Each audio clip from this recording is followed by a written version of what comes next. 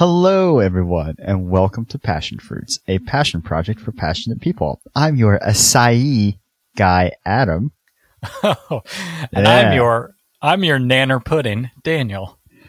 Nanner pudding, huh? Yep. I don't think nanner pudding is a fruit, Daniel. Well, you really stretch.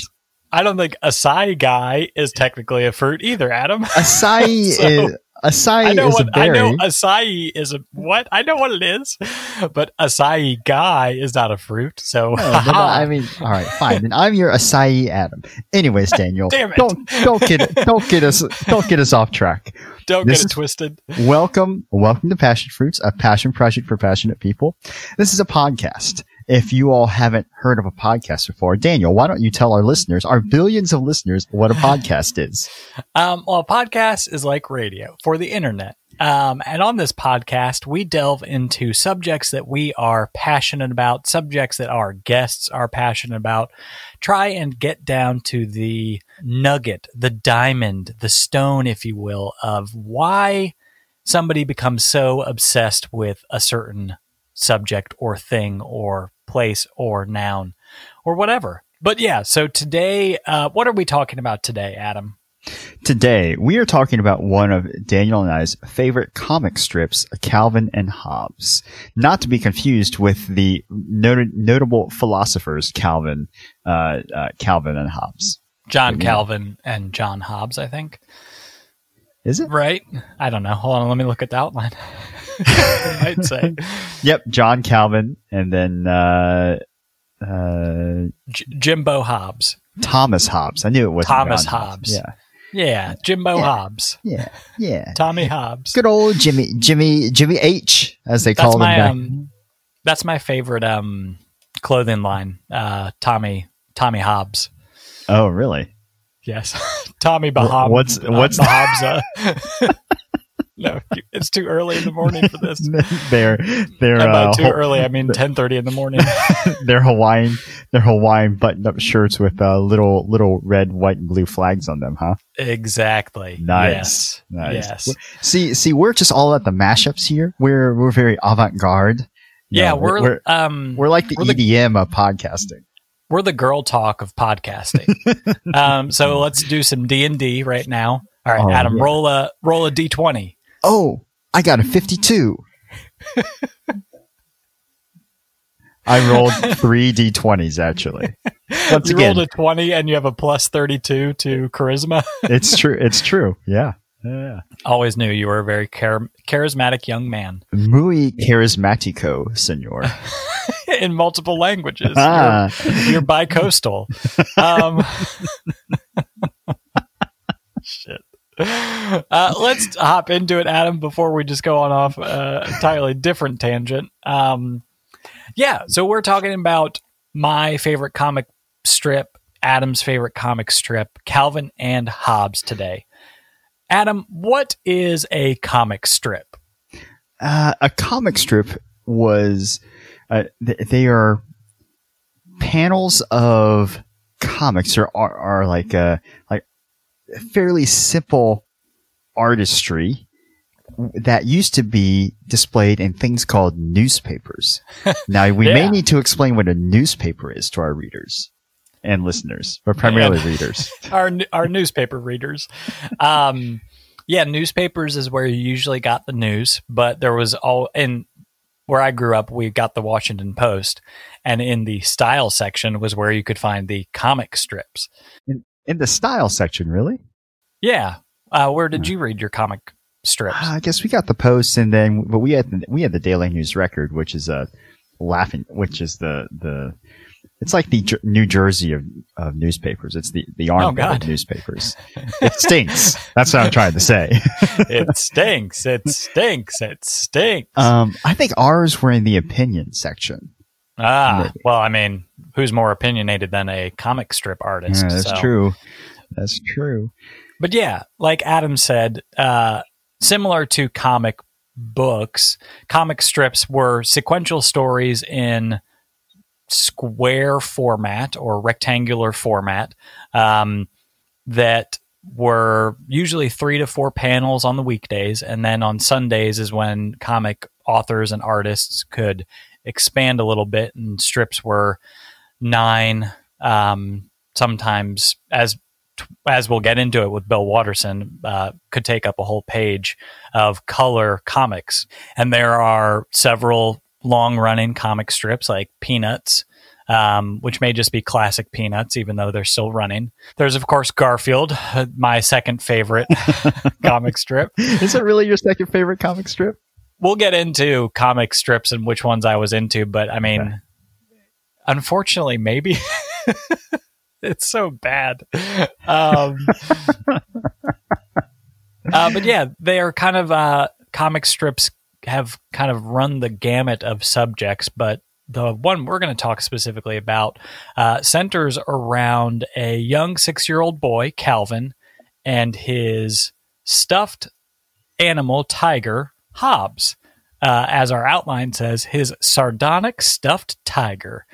However, in Calvin and Hobbes, while all grown-ups and other individuals see Hobbs, the tiger, as a stuffed animal, Calvin sees him as a living and breathing tiger. Rare Indeed, Adam. Let's get some late morning delight going in. But yeah, so Adam, do you want to introduce Calvin and Hobbes a little bit more? Yeah, so Calvin and Hobbes was really introduced back, let's see, in like the mid 80s, essentially. So our Passion Fruits PD section states that the first strip was published on November 18th, 1985, wow. In just 35 newspapers. Now, as the comic strip was made more popular, at the height of its popularity, it featured in over 2,400 newspapers worldwide, and actually reruns are still printed in newspapers to this day. I think, and we're going to talk about this as well, but a big part of the comic strip is I wouldn't say cult of personality, but kind of the mystery behind Bill Watterson, who is the author and comic strip drawer. Basically, he is Calvin and Hobbes, and his at times contentious relationship with newspapers and with the newspaper industry, with the comics, with kind of the business side of drawing and writing comic strips, and then especially with the idea of syndication and how he's supposed to make his money as an artist. Yeah. But Calvin and Hobbes, I mean, Calvin's a 6-year-old boy, a very, very well-spoken 6-year-old boy, which I think is one of the endearing parts about the strip. And basically, it's him living his life. He trying to make it in this workaday world. Exactly. He's just working 9 to 5, like Dolly Parton. No, I think and we're going to really dive into this when it gets to the I Heart Calvin and Hobbes section, but they're broader themes about what the strips are about, and it's everything from the mundane, like taking baths and having to clean up his room, to broader issues of public health and education and environmentalism.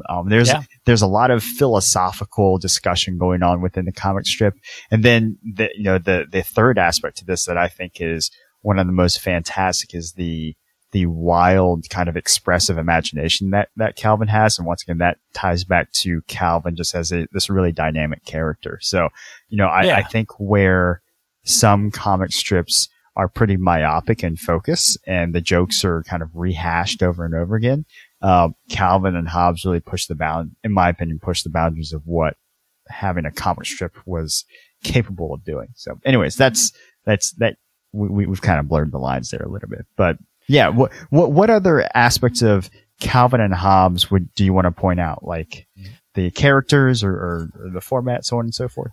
I guess as we're kind of getting into our Cocoa Corner and other sections of our episode, I guess one thing that really typified the Calvin and Hobbes comic strip was how much Bill Watterson pushed the art form, and like he considered comic strips an art form, and how he continued to push that forward to try and express as much as he could in 3 panels, or on a Sunday strip. I mean, by the middle 3/4 of his career, he was getting full pages in the Sunday strips. He was not using panels. It would just be huge splash pages of a T-Rex flying a F-14 fighter jet.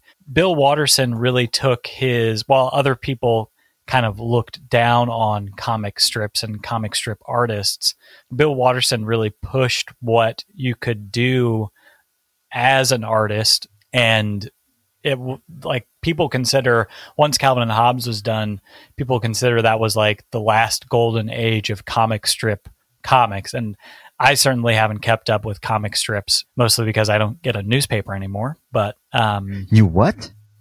Yeah, sorry. I mean, I go down to my local Five and Dime every single morning, pick up the news, and say, Eisenhower did what? Get me on the ticker tape.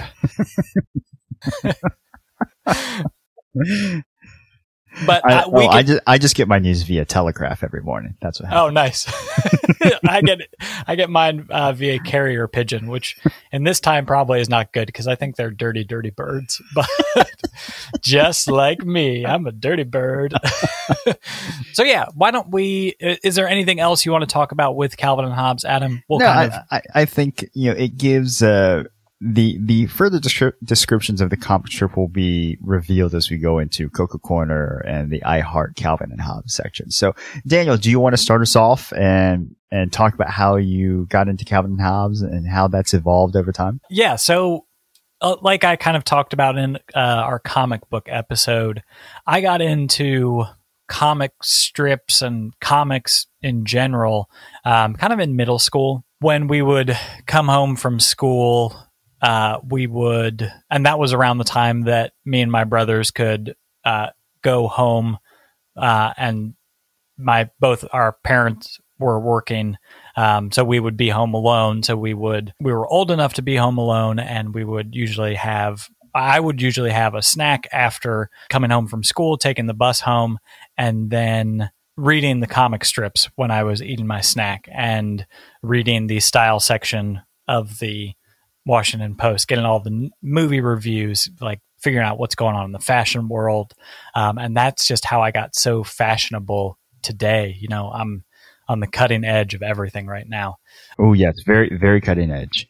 That's why people listen to us, Daniels. They want to know what's up. Edge. You're the trend setter, or at least the trend identifier for the trends that you're not immediately involved in. Yeah, I'm the trend jet setter because I like to fly around a bunch. Hopefully not now. Hashtag COVID-19. It's really difficult. But yeah, when I would read the comic strips, the kind of classic ones that you would think would be in there were there. Garfield, Dilbert, Peanuts, Boondocks were there. Trying to remember some of the other ones. But unfortunately, Calvin and Hobbes wasn't, which is kind of strange that Calvin and Hobbes wasn't being reprinted in the Washington Post. And I think I might have gotten a Calvin and Hobbes, like the essential Calvin and Hobbes, a compendium of some of the comics as like a birthday gift one time. Yeah. Or when Borders was still a thing, we went to a Borders and I would immediately head to the humor section. And before I was picking up Garfield's Fat Cat 3-packs. Wait, Daniel. I thought we're it's sad that Borders doesn't exist, but at least we're recording inside an abandoned Borders right now. Right. Yeah. That's how we've maintained our distance. Is Adam's at one end of the Borders. He's in the DVD section, and I'm in the humor section. That's why all my jokes are so funny.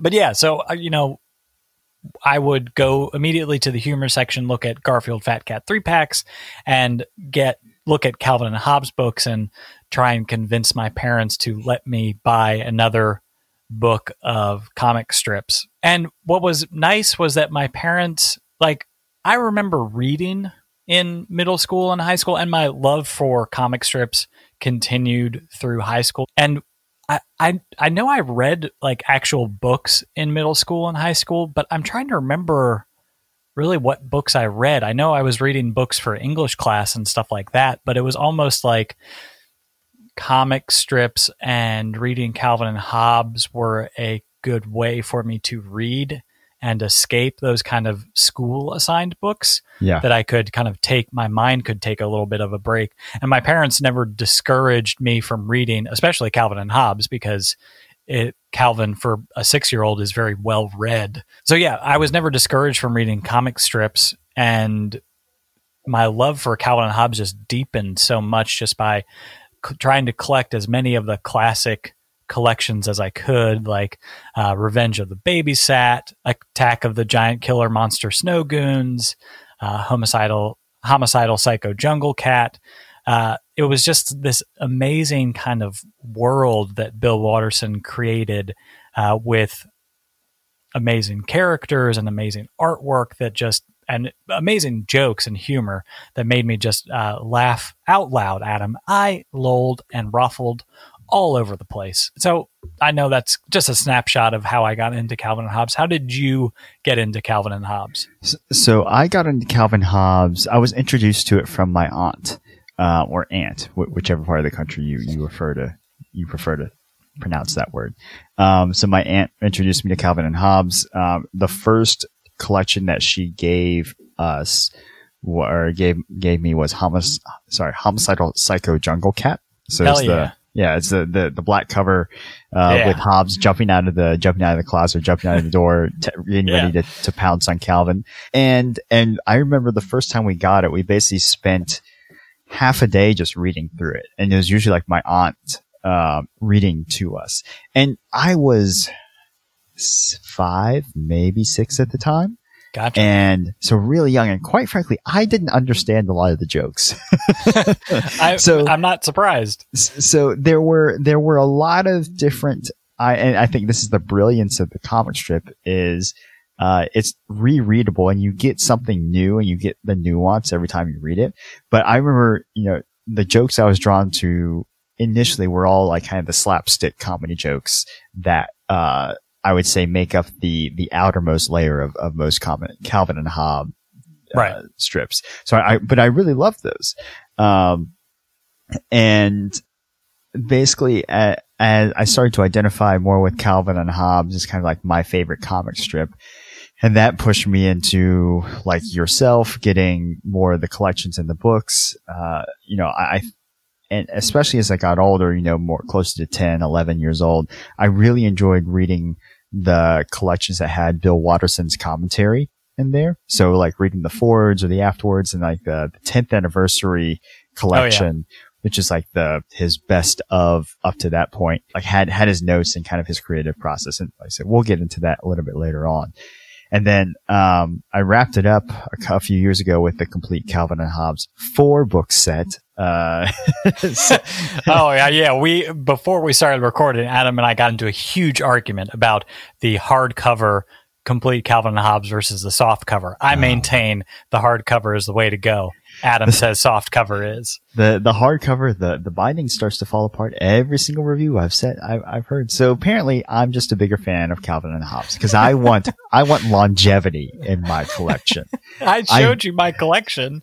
I took a picture of it. I didn't open the book, so you couldn't see the bindings, but they are perfectly fine, Adam. I also know how to see, back in 4th grade for the Colonial Williamsburg fair we did, I was a bookbinder, so I learned how to bind books. Oh, okay. So just if your collection ever falls apart, I will put on my Colonial pantaloons and I will buy candlelight, sew and stitch your book back together. Good to know. Maybe I'll just have you make my soft covers into hard covers. How about exactly. that? Oh yeah. I'll draw Calvin and Hobbes myself. Okay. This will be great. I'll add new characters. One of them is going to be Ice Cube. Oh no. Do you think Ice Cube ever ended up having a good day?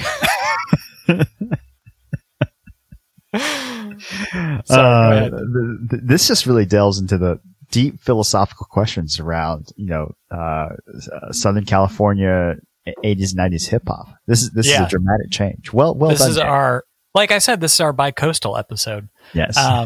See. Yeah, I do see, Adam. I do see. Anyways, to the subject at hand. So I'd say Calvin and Hobbes really encouraged me to start reading more comics. Yeah. as in general. So I started reading a lot of other comics, such as like I love Foxtrot. It's still going on. Shoe. Do you remember the comic strip Shoe? Is that I think I read some of that. Yeah.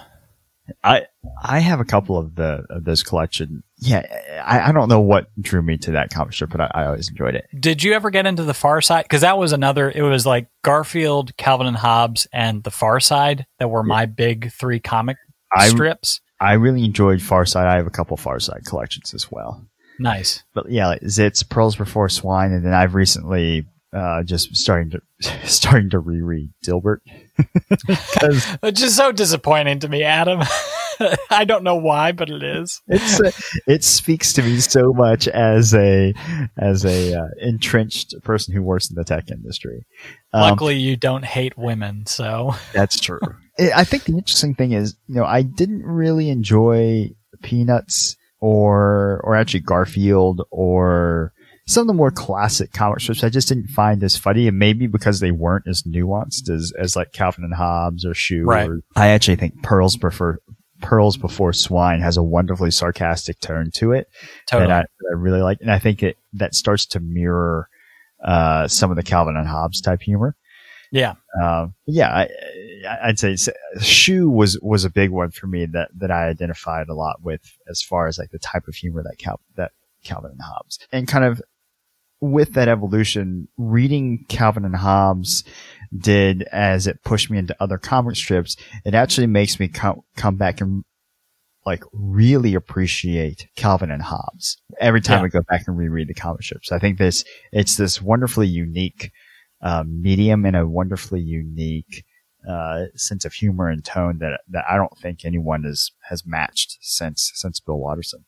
Yeah. So, I'd say the other thing too is it definitely opened me up to different other comic strips, but it made me read the newspaper because every like my sister and I would argue over who gets the funnies section every Sunday. So that was like the big thing in our households when the Washington Post came and the big color comic strip section would come.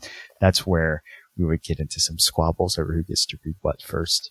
Oh man. Did reading Calvin and Hobbes ever get you into, because I remember reading some Calvin and Hobbes strips, and Calvin has multiple alter egos, like his detective Tracer Bullet, of course his spaceman Spiff character, his superhero character Stupendous Man, along with many others. Did that ever either inspire you to draw, or did it inspire you to, and since you got into Calvin and Hobbes pretty young, did it ever inspire you to kind of imagine like you were Stupendous Man or Tracer Bullet or Spaceman Spiff? Did you ever play in that kind of space that Calvin played in?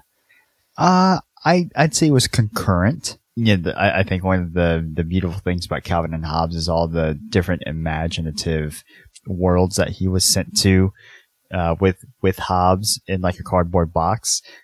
So I don't think it didn't make me want to go and like be Spaceman Spiff, but it definitely pushed myself and my sister to go play outside and like think of different games. As far as, how do I put this? So, yes and no. It didn't inspire me to draw. Gotcha. I think I tried once to like do a comic strip and it was terrible. You tried once to do a page exactly like Bill Watterson and you're like, damn it. Why can't I be as good as Bill Watterson? Exactly. I didn't understand why. I remember being inspired to do like really interesting things. And granted, the house I grew up in, especially was a very, very, very fine house with 2 cats in the yard. Life used to be so hard. Now everything is easy because of Calvin and Hobbes. So one of the motifs about Calvin and Hobbes is he has this like expansive backyard, which looks like a state forest essentially. Yeah. But that was more or less my backyard. Like we had basically a big forested area in our backyard that sloped down to a river. So a lot of the stuff that Calvin did, like making forts and going exploring and all that stuff, like my sister and I did all the time because that was just like what we did. So that was always interesting. And I think so it wasn't as fantastical as I think a lot of other people perceived that setting to be, just because it was like, oh yeah, that's like what I do on the reg. Right. How about yourself, Daniel? Did you try and like become were you a burgeoning comic strip artist? And well, now I'm trying to think in rethinking talking about Calvin and Hobbes and how you got into it. I'm trying to remember, because I remember a friend from elementary school and middle school and high school, Tom. He was a huge Calvin and Hobbes fan, and he might have actually introduced me to Calvin and Hobbes in elementary school when I was still kind of playing imaginative games with my younger brother. I do remember sitting up in our tree fort, pretending to be spies and using the acronym GROSS, get rid of slimy girls. And in kind of talking about Calvin's alter egos, because Calvin, one thing I love about the Calvin and Hobbes comic strip is, while there are some strips that are just self-contained, Bill Watterson often did complete series that would run for a week, 2 weeks, where Calvin would get into certain situations and would have to get out of that. But some of the series and one-shot comics that Bill Watterson did were focused on Spaceman Spiff and Stupendous Man. And I'm trying to think if that's like kind of what, because I love reading sci-fi, and of course I love the superhero movies that have all come out. I wonder if Calvin and Hobbes really like fostered that interest in science fiction and the superhero movies now kind of connect me back to that more innocent time of, the coolest superhero you could read about was Stupendous Man, who was actually a 6-year-old kid who had a stuffed tiger as his sidekick. Yeah. So, we're just discovering a lot about ourselves today, Adam.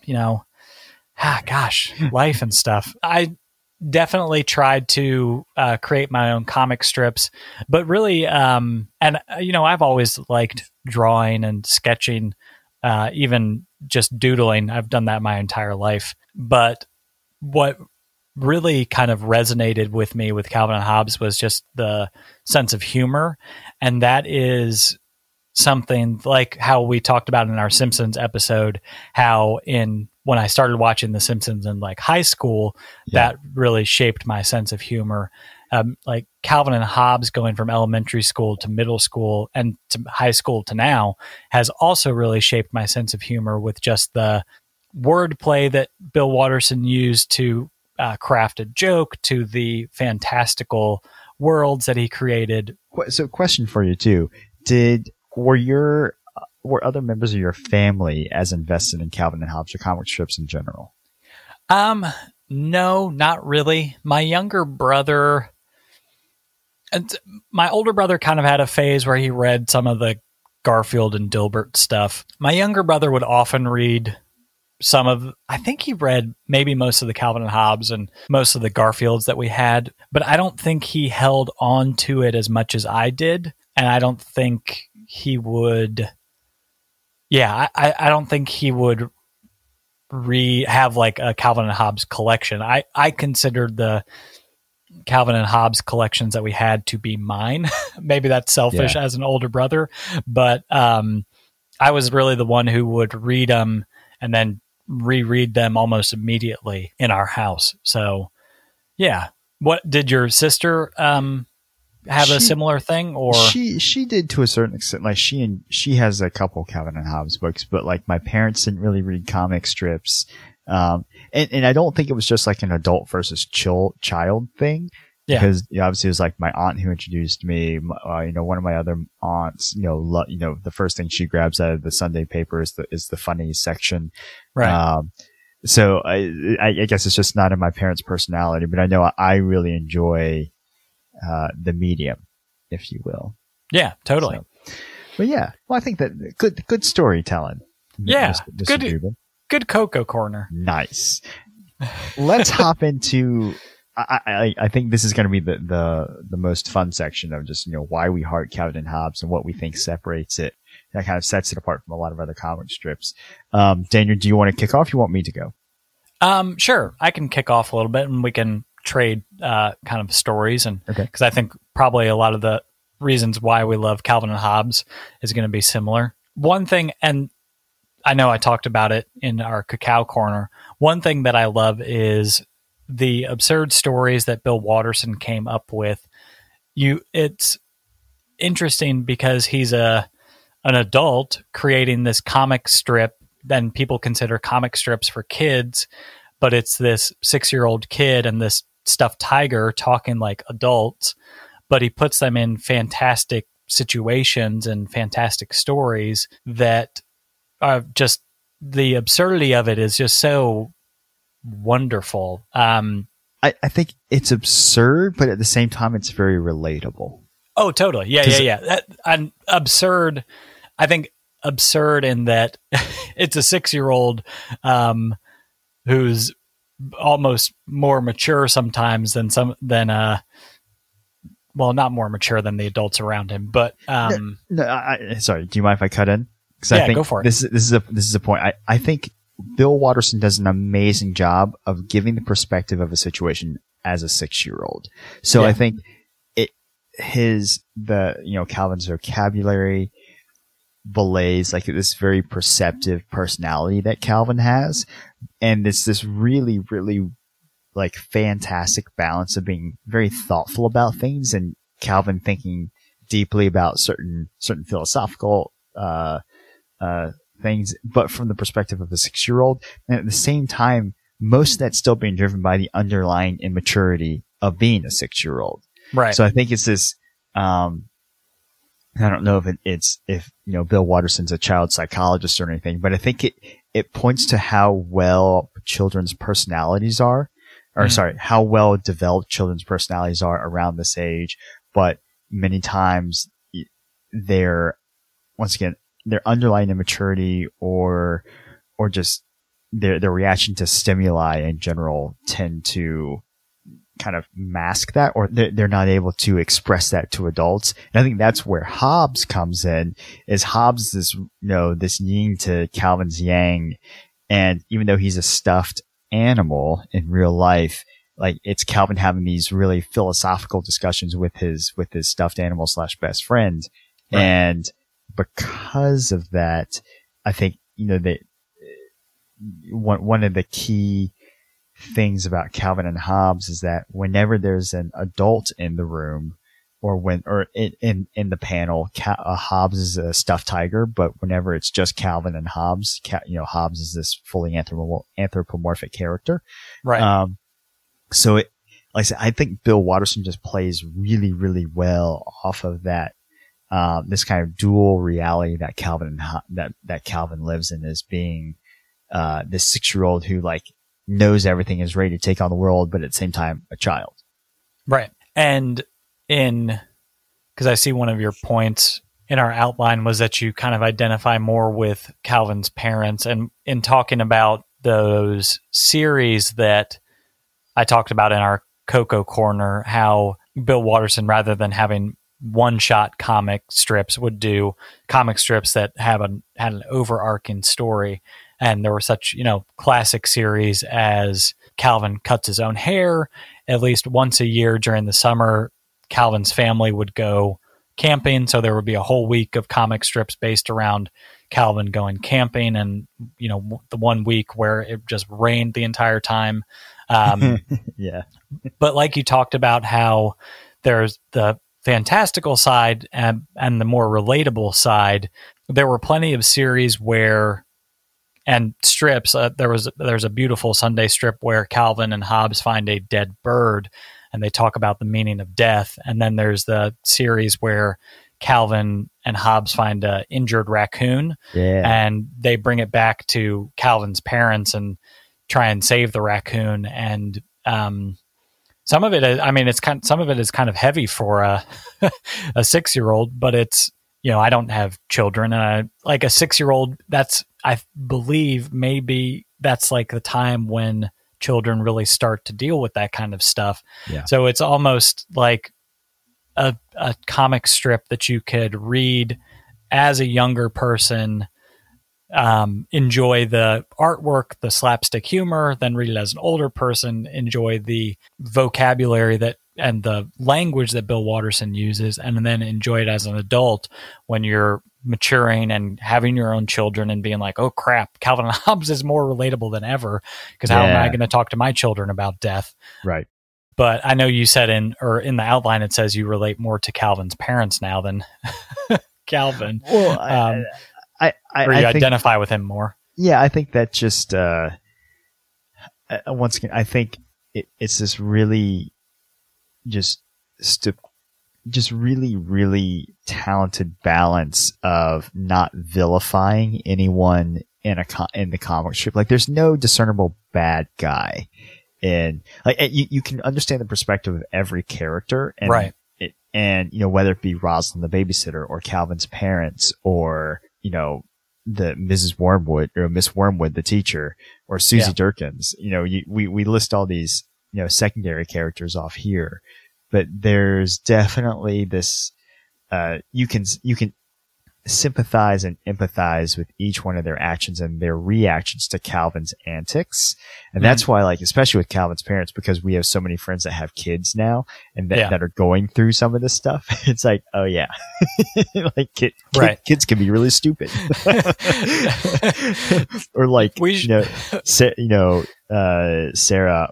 as my girlfriend who's a teacher, some of the reactions that like Mrs. Wormwood has, she was never, I would say, as outwardly, Sarah's not outwardly abusive like Mrs. Wormwood, but you can tell like there's this underlying frustration of like dealing with this troublesome kid who is like intelligent and means well, but just like has no outlet for it within the classroom and just blatantly disturbs the rest of the classroom while he's like trying to be funny.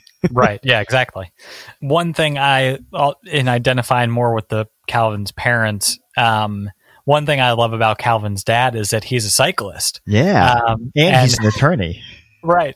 And there's a great strip where he's riding his bike in the snow. Yeah. He's like covered.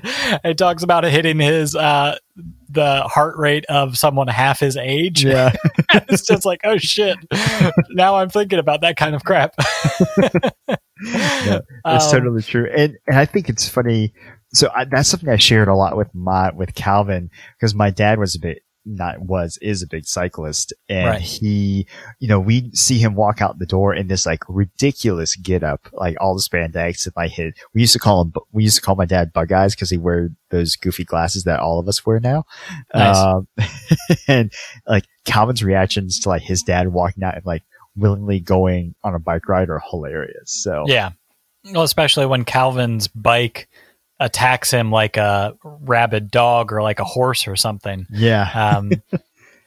Another thing why I heart Calvin and Hobbes, and this is more with talking about Bill Watterson, but Bill Watterson hasn't licensed Calvin and Hobbes like a ton of other, because I mean, frankly, like he hasn't licensed Calvin and Hobbes like a ton of other comic strip artists have, which now is almost the only way to make money as a comic strip artist. Right. So you don't see a ton of Calvin and Hobbes merchandise, like Garfield or Dilbert. There will never be a Calvin and Hobbes cartoon series, despite the newspapers and I think whoever the publisher was for Calvin and Hobbes, it was like Universal Comics or something like that. They wanted Bill Watterson to do that kind of thing and to license, because they would make boatloads of money because Calvin and Hobbes for the entire run was so popular. But that's what I've really liked is Bill Watterson has, he's just, I'm a comic strip artist and I'm an artist and that's what I want to do, and has remained pretty reclusive during his entire time, during Calvin and Hobbes, his career with Calvin and Hobbes, and after his career with Calvin and Hobbes. Right. Yeah. And I like that. It's not, it makes Calvin and Hobbes this kind of golden image in our minds, and doesn't become twisted like with Garfield, how now the only funny thing about Garfield is when other people take Garfield strips and like make Garfield just a regular cat, or take him away, or make him this horrible demon monster. There's that fantastic Garfield movie.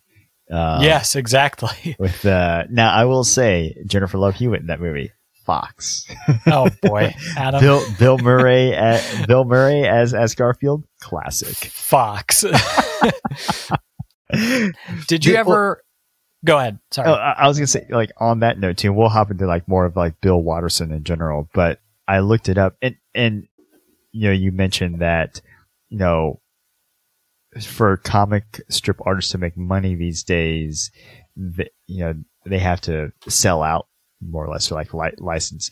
But they estimate as of I would imagine that Bill Watterson is not doing terribly from a financial standpoint. So like I think he's worth at least in the millions to tens of millions of dollars. So I think it's proof that if you stick to your kind of your values and you produce content that people want to consume regardless as to how it's distributed, I think you can really build on that personally. Yeah. But one thing on the whole like cycling dad thing, one of my favorite strips, because it's really I'm going to read off a comic strip, so listeners, you're welcome. Yeah, enjoy it, listeners, enjoy it. So it's Calvin's opening up the front door and he goes, "Hey Dad, I'm doing a traffic safety poster. Do you have any ideas for a slogan?" And then Calvin's dad is like in his cycling gear getting ready to go on a ride, and he goes, "Sure, cyclists have a right to the road too, you noisy, polluting, inconsiderate maniacs. I hope gas goes up to $8 a gallon." Then the last panel, Calvin's walking away. "Thanks, Dad. I'll go ask Mom." Yeah, it's so true. But that was quintessentially my dad growing up. Yeah, it was nice. But it's it was just stuff like that where when I was young, I didn't get that nearly as much, and now I do. Yeah. Going back to talking about Bill Watterson and talking about comic strips, and we can talk about kind of the modern age of comic strips, but you said you're a fan of Pearls Before Swine. Yeah. So did you know that Bill Watterson was a guest artist on Pearls Before Swine? I did. I can't remember exactly when when it was. But it was like 2013, maybe 2014. But Bill Watterson in Pearls Before Swine, the humor is amazing. The art, and I think the artist himself would say the art is pretty basic. The characters have just like stick arms and stuff like that, and stick legs. But in the series that Bill Watterson drew, I think he did like a week's worth of comics for Pearls Before Swine. So it's like the artist is talking with this 5-year-old girl, his like next door neighbor, who says she can draw his comic better than he can. And it's Bill Watterson drawing Pearls Before Swine. So it's like these really well drawn characters with a lot of action and so much going on in the background. And it's just hilarious because it's like, again, Bill Watterson just hopping into a comic strip and immediately pushing the medium. And it kind of goes to show that, because I really like Pearls Before Swine. Yeah. And I think Bill Watterson worked with Pearls Before Swine because he considers that comic strip and that artist to be kind of what he himself, Bill Watterson, was trying to do with Calvin and Hobbes, was to kind of push the medium forward, and also giving more support to comics that aren't as popular. Because, I mean, newspapers hardly take risks on comic strips. They just want, comics that they know are good. So that's why Peanuts is still running. That's why Garfield is still running. That's why Dilbert is still running.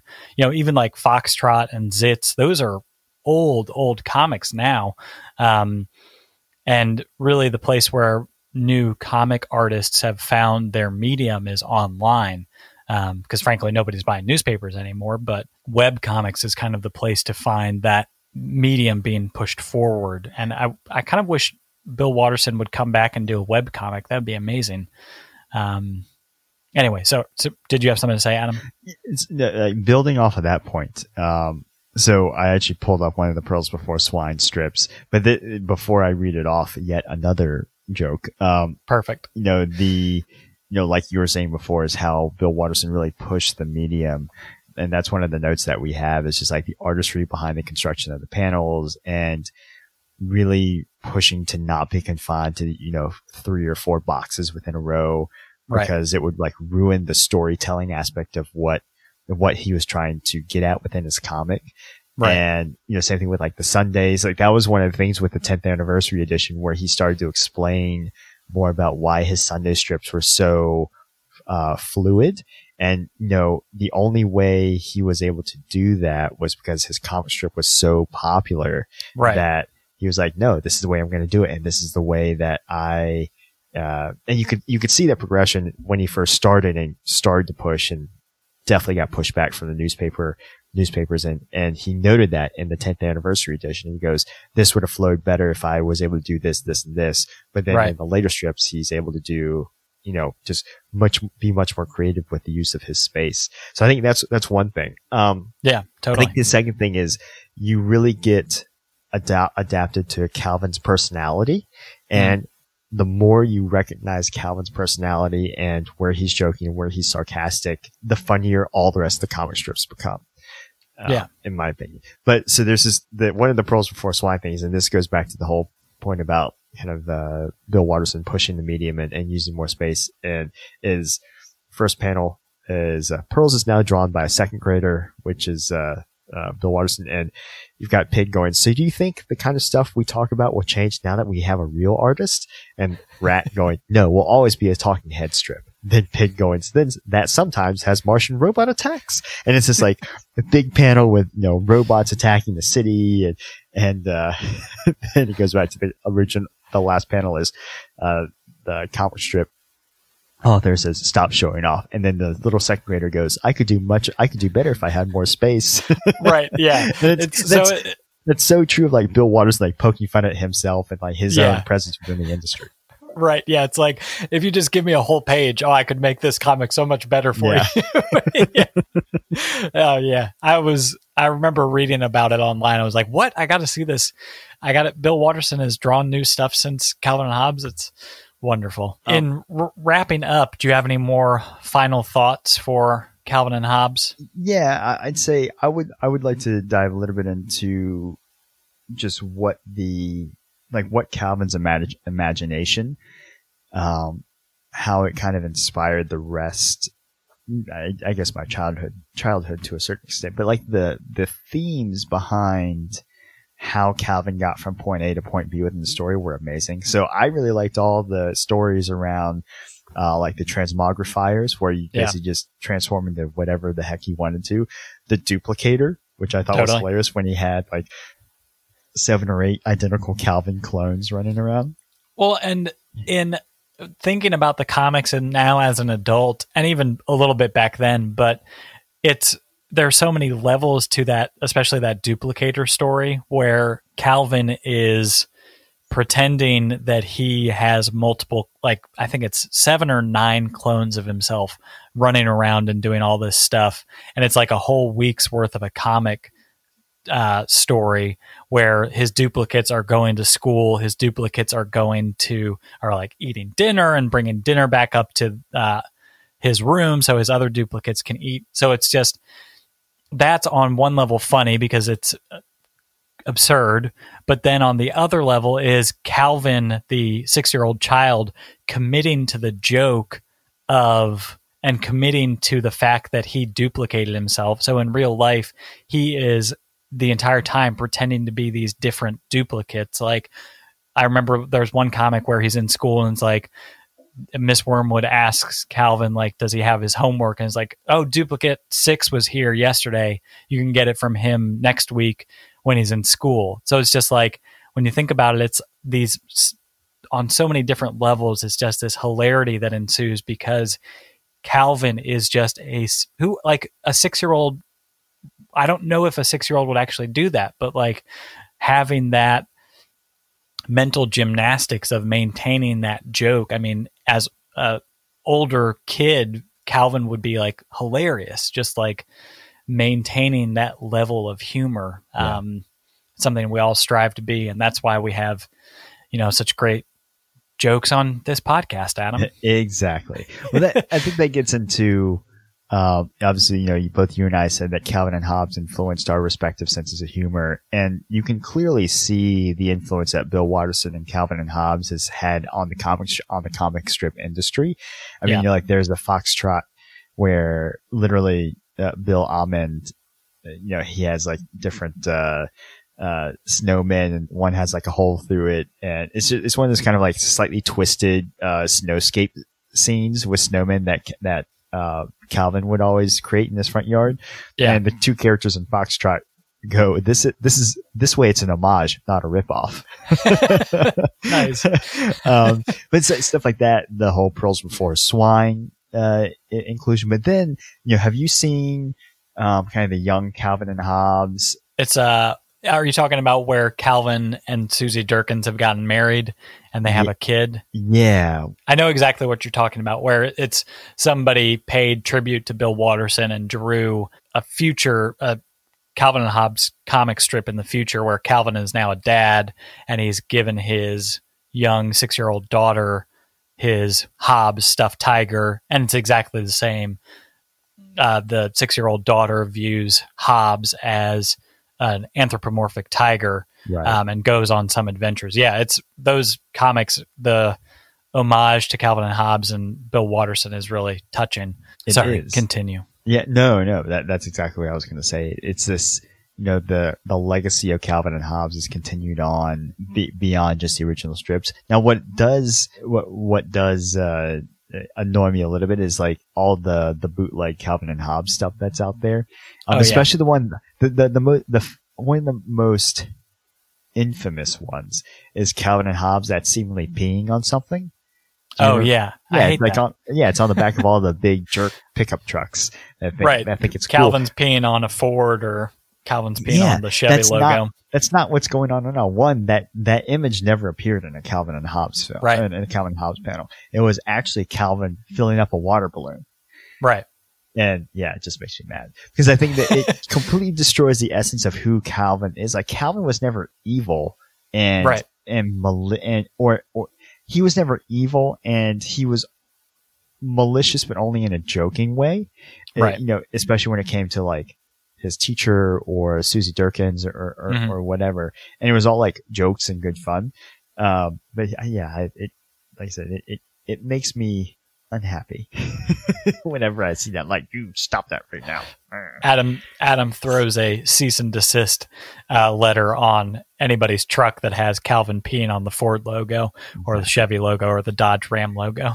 Yeah, exactly. I've always, it was interesting because I remember going to the beach and seeing this like t-shirt shop that had image of Calvin, the one where Calvin takes a bath by sitting in the toilet and then flushing the toilet, and he spins around. So it's like Calvin on the front of the shirt about to flush the toilet, and on the back it's the image of him spinning around. Yeah. And like being like, oh, a Calvin and Hobbes t-shirt when I was younger, and then later being like, hey, that is unlicensed material. You jerk, you can't be using that. Yeah, and I think to wrap up too, I think the big thing for me about Calvin and Hobbes is that it's incredibly funny, very witty, but as you were saying beforehand, it is and can be very, very sentimental. And ultimately it's just a comic strip about two best friends that, through everything, they're supportive of one another, they love each other, but they disagree all the time. Right. And so it's this like very realistic view of friendship, this very realistic view of being a child, of being parents, of being, a teacher. So I really, once again, I respect and really admire the empathy that Bill Watterson has built into every single character and the way he constructs stuff. Yeah, totally. Yeah. Nice. So in sum, listeners, all you billions of listeners out there, go read Calvin and Hobbes. So, question for you, Daniel: do you think that people should? Is there like a good starting point that you think people should pick Calvin and Hobbes up? Oh gosh, I think starting from the beginning is the place to go. Starting with the very first comic, or even just getting one of the essential Calvin and Hobbes collections. Yeah. So there are plenty of places to find Calvin and Hobbes online. The complete collections are amazing. The 10-year anniversary collection is amazing because it gives insight, like Adam was talking about, from Bill Watterson and some really good forwards from Bill Watterson. Yeah, get the books. The books are the place to go, but starting from the beginning is probably the best. Yeah, and I actually think it's almost better to start with one of the weekly panels and going forward through like one of the story arcs, because I think that gives you a better sense of Calvin's personality than going with the super flashy, colorful Sunday strips. But that's just me. But and I think that's how my taste has evolved a little bit. Is I love the story arcs. It reads more like a graphic novel than just a flash in the pan joke. Totally. Yeah. Nice. All right. Well, let's hop into recommendations, Adam. Recommendations. Let's see. So last time we had our good friend Jeffrey, who recommended we watch the movie Outbreak and Tiger King. Did you watch either of those? Nope. I did not watch Outbreak. I don't know how I feel about watching a movie similar to the situation we're in right now. I'm filled with anxiety and anxious enough already, so I'm not sure if I can handle that right now.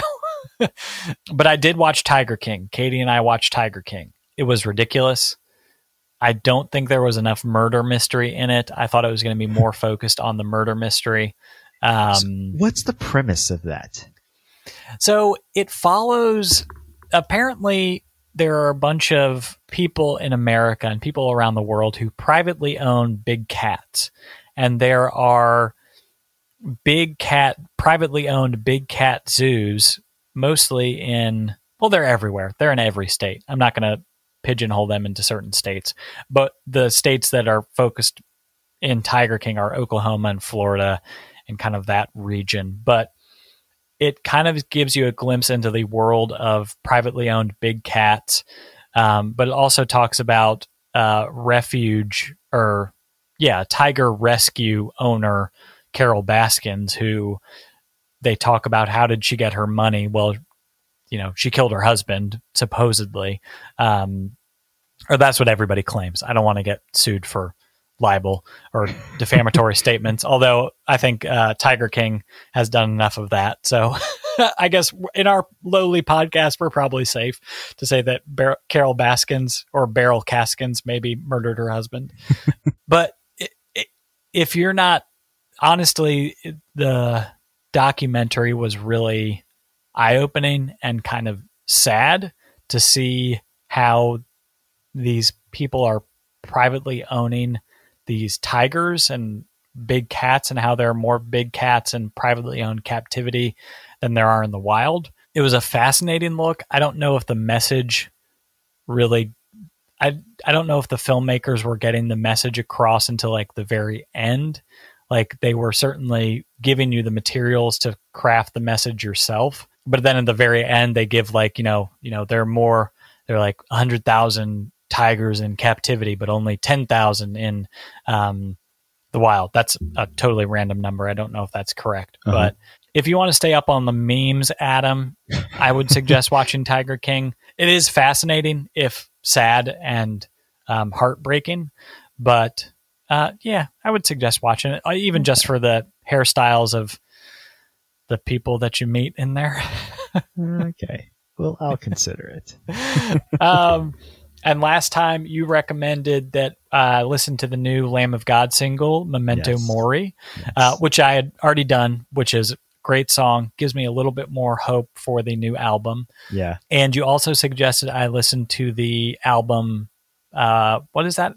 That's the Thrice album that you were listening to. What is it called? It was Palms. That's it. Palms, yes. Recording on Palm Sunday. Thrice Palms. Haha. So we talked a little bit about Thrice last episode. So back when their album "The Artist in the Ambulance" came out, I actually listened to that album quite a bit, and I did listen to this Palms album, Adam, and I was surprised at how much keyboard work was on there. I'll be honest, I didn't find it really grabbing me or groundbreaking enough to make me want to listen to it, but I appreciate the recommendation. No, I mean I would not classify it as groundbreaking by any stretch of the imagination. In the last episode, you were like, this groundbreaking band Thrice. I just thought it was curious. Let's put it this way: compared to the sound that Thrice had prior to the last few albums, I just wasn't as much of a fan. So this Gotcha. Like their sound has shifted, and I think in a positive way for me at least. So Gotcha. yeah, that's why I recommend. And because I had the album the Hisu. Okay. It's VHEISSU. The Visu. You got it. And it was like, oh, it's just like this groundbreaking album, and it's amazing. And I was like, okay, sure, why not? So I bought it and just wasn't super impressed with it. It just didn't grab me. Gotcha. But then, like I said, Palms and To Be Everywhere Is to Be Nowhere, basically the last two studio albums, their sound is more akin to what I prefer. Gotcha. So I didn't know I thought you may like it more than other Thrice stuff that you've listened to. Maybe I'll check it. Maybe I'll go back to it at some point, give it another shakedown. But I appreciate the recommendation, Adam. You're welcome. What do you have to recommend to me this week? Well, hold on. Yep. Last time I recommended to you that you listen to Red Death's Sickness Divine. Did you listen to that? I did not listen to that. Adam, you should. It's good. I think you'll like it. Okay. All right. It's in my favorites. Sorry. I guarantee you I'll listen to it by the next time we record. I guarantee. Okay. What would you like to recommend this time, Adam? So have you seen the movie 1917 yet? I have not. No. You should watch it. I don't know how, like, do you generally like movies like, Saving Private Ryan, Black Hawk Down, that kind of thing? Yes. Saving Private Ryan is one of my favorite movies. Surprise. So like the storytelling aspect of the movie is solid, but I think as a self-proclaimed cinemaphile, you will enjoy the camera work. And gotcha. The cinematography in this is stunning. So the whole thing about it is that, that it's supposed to be, it's like, Sam Mendes, the director, he made the movie look like it was shot in one single continuous take, which is really impressive. And it was just, so it's just this very linear, very fluid, storytelling throughout. And then like yesterday, I watched it yesterday, and literally usually I'm like, checking out my phone every now and then, and especially in war movies. But this one really drew me in just cause I was fascinated by the cinematography of it. And it's a World War I movie, and, World War I was, infamous because it was just such a gruesome war. Right. And I don't, Mendes definitely hits on that on multiple occasions, but it wasn't like disgusting. Gotcha. Like throughout the entire movie, or like wholly disturbed, but it had this really, really, visceral feel to, kind of this helpless feeling that the main characters go through throughout the entire one. So yeah, gotcha. I think you would enjoy it. It's on my list. I want to watch it. Well, thank you, Adam. And what would you like to recommend to me this week? Let me think. I'll give you another album to listen to. Okay. Have you ever listened to Melvins or The Melvins? No. Okay. So they're a band from... They're not like a new band. They've been around forever. And I've only really just discovered them, which is silly. Not silly, but, their first album came out in 1989. So I was aware of them, or maybe even earlier. They're kind of like a groove metal band, kind of almost. Very riff heavy with fun lyrics and just kind of groovy music. But the album I want you to listen to is called Senile Animal, and it's this collection of songs that at the beginning, most of the first 5 or 6 songs are like 2 minutes, 2 minutes and 30 seconds, 3 minutes. But then the later songs are like 6.5 minutes. So it's this very interesting collection of songs that I was kind of surprised at how much I liked. And I've just been finding myself going back to this album. So I would kind of like to talk to you about it and get your opinion on it. Because again, a little more groove focused, but please listen to Melvin's Senile Animal. Do gladly. Yay! Well, thank you so much, Adam. Thank you, Daniel. And to all our readers/listeners, we'll have the full audio transcript in the show notes, so you can read through this this brilliance that is filling your ear holes, so we can fill your eye holes as well. So you can read and listen to the Calvin and Hobbes jokes that Adam explained. And then we'll do the same thing for the Simpsons episode, so you can hear me and read me explaining Simpsons jokes. But listeners, if we both highly recommend Calvin and Hobbes, especially since we're all locked up in social isolation or social distancing, and got nothing else better to do. Order some Calvin and Hobbes books and hell yeah. And let us know what you think. On that note, our social media handles are as follows. Daniel, you can find us on Instagram at Passion Fruits Podcast. Find us on Facebook, Passion Fruits Podcast. On Twitter, Passion Fruits P2 or Passion Fruits Podcast. And then lastly, drop us ye old electronic mail at passionfruitspodcast@gmail.com. We are also on a blog because we're super cool. It's passionfruitspodcast.home.blog. We're also on YouTube. We are on every single podcast app that you can find us on. Drop us a line, write us a review, read us a review. Just, just do it. Talk to us. So it doesn't feel like we're talking to the ether and talking to ourselves. Well, thank you so much, everybody. Adam, thank you. Alrighty. Is Adam still there? Everyone. For Passion Fruits Podcast, I've been Daniel. And I've been Adam. Good morning, everybody.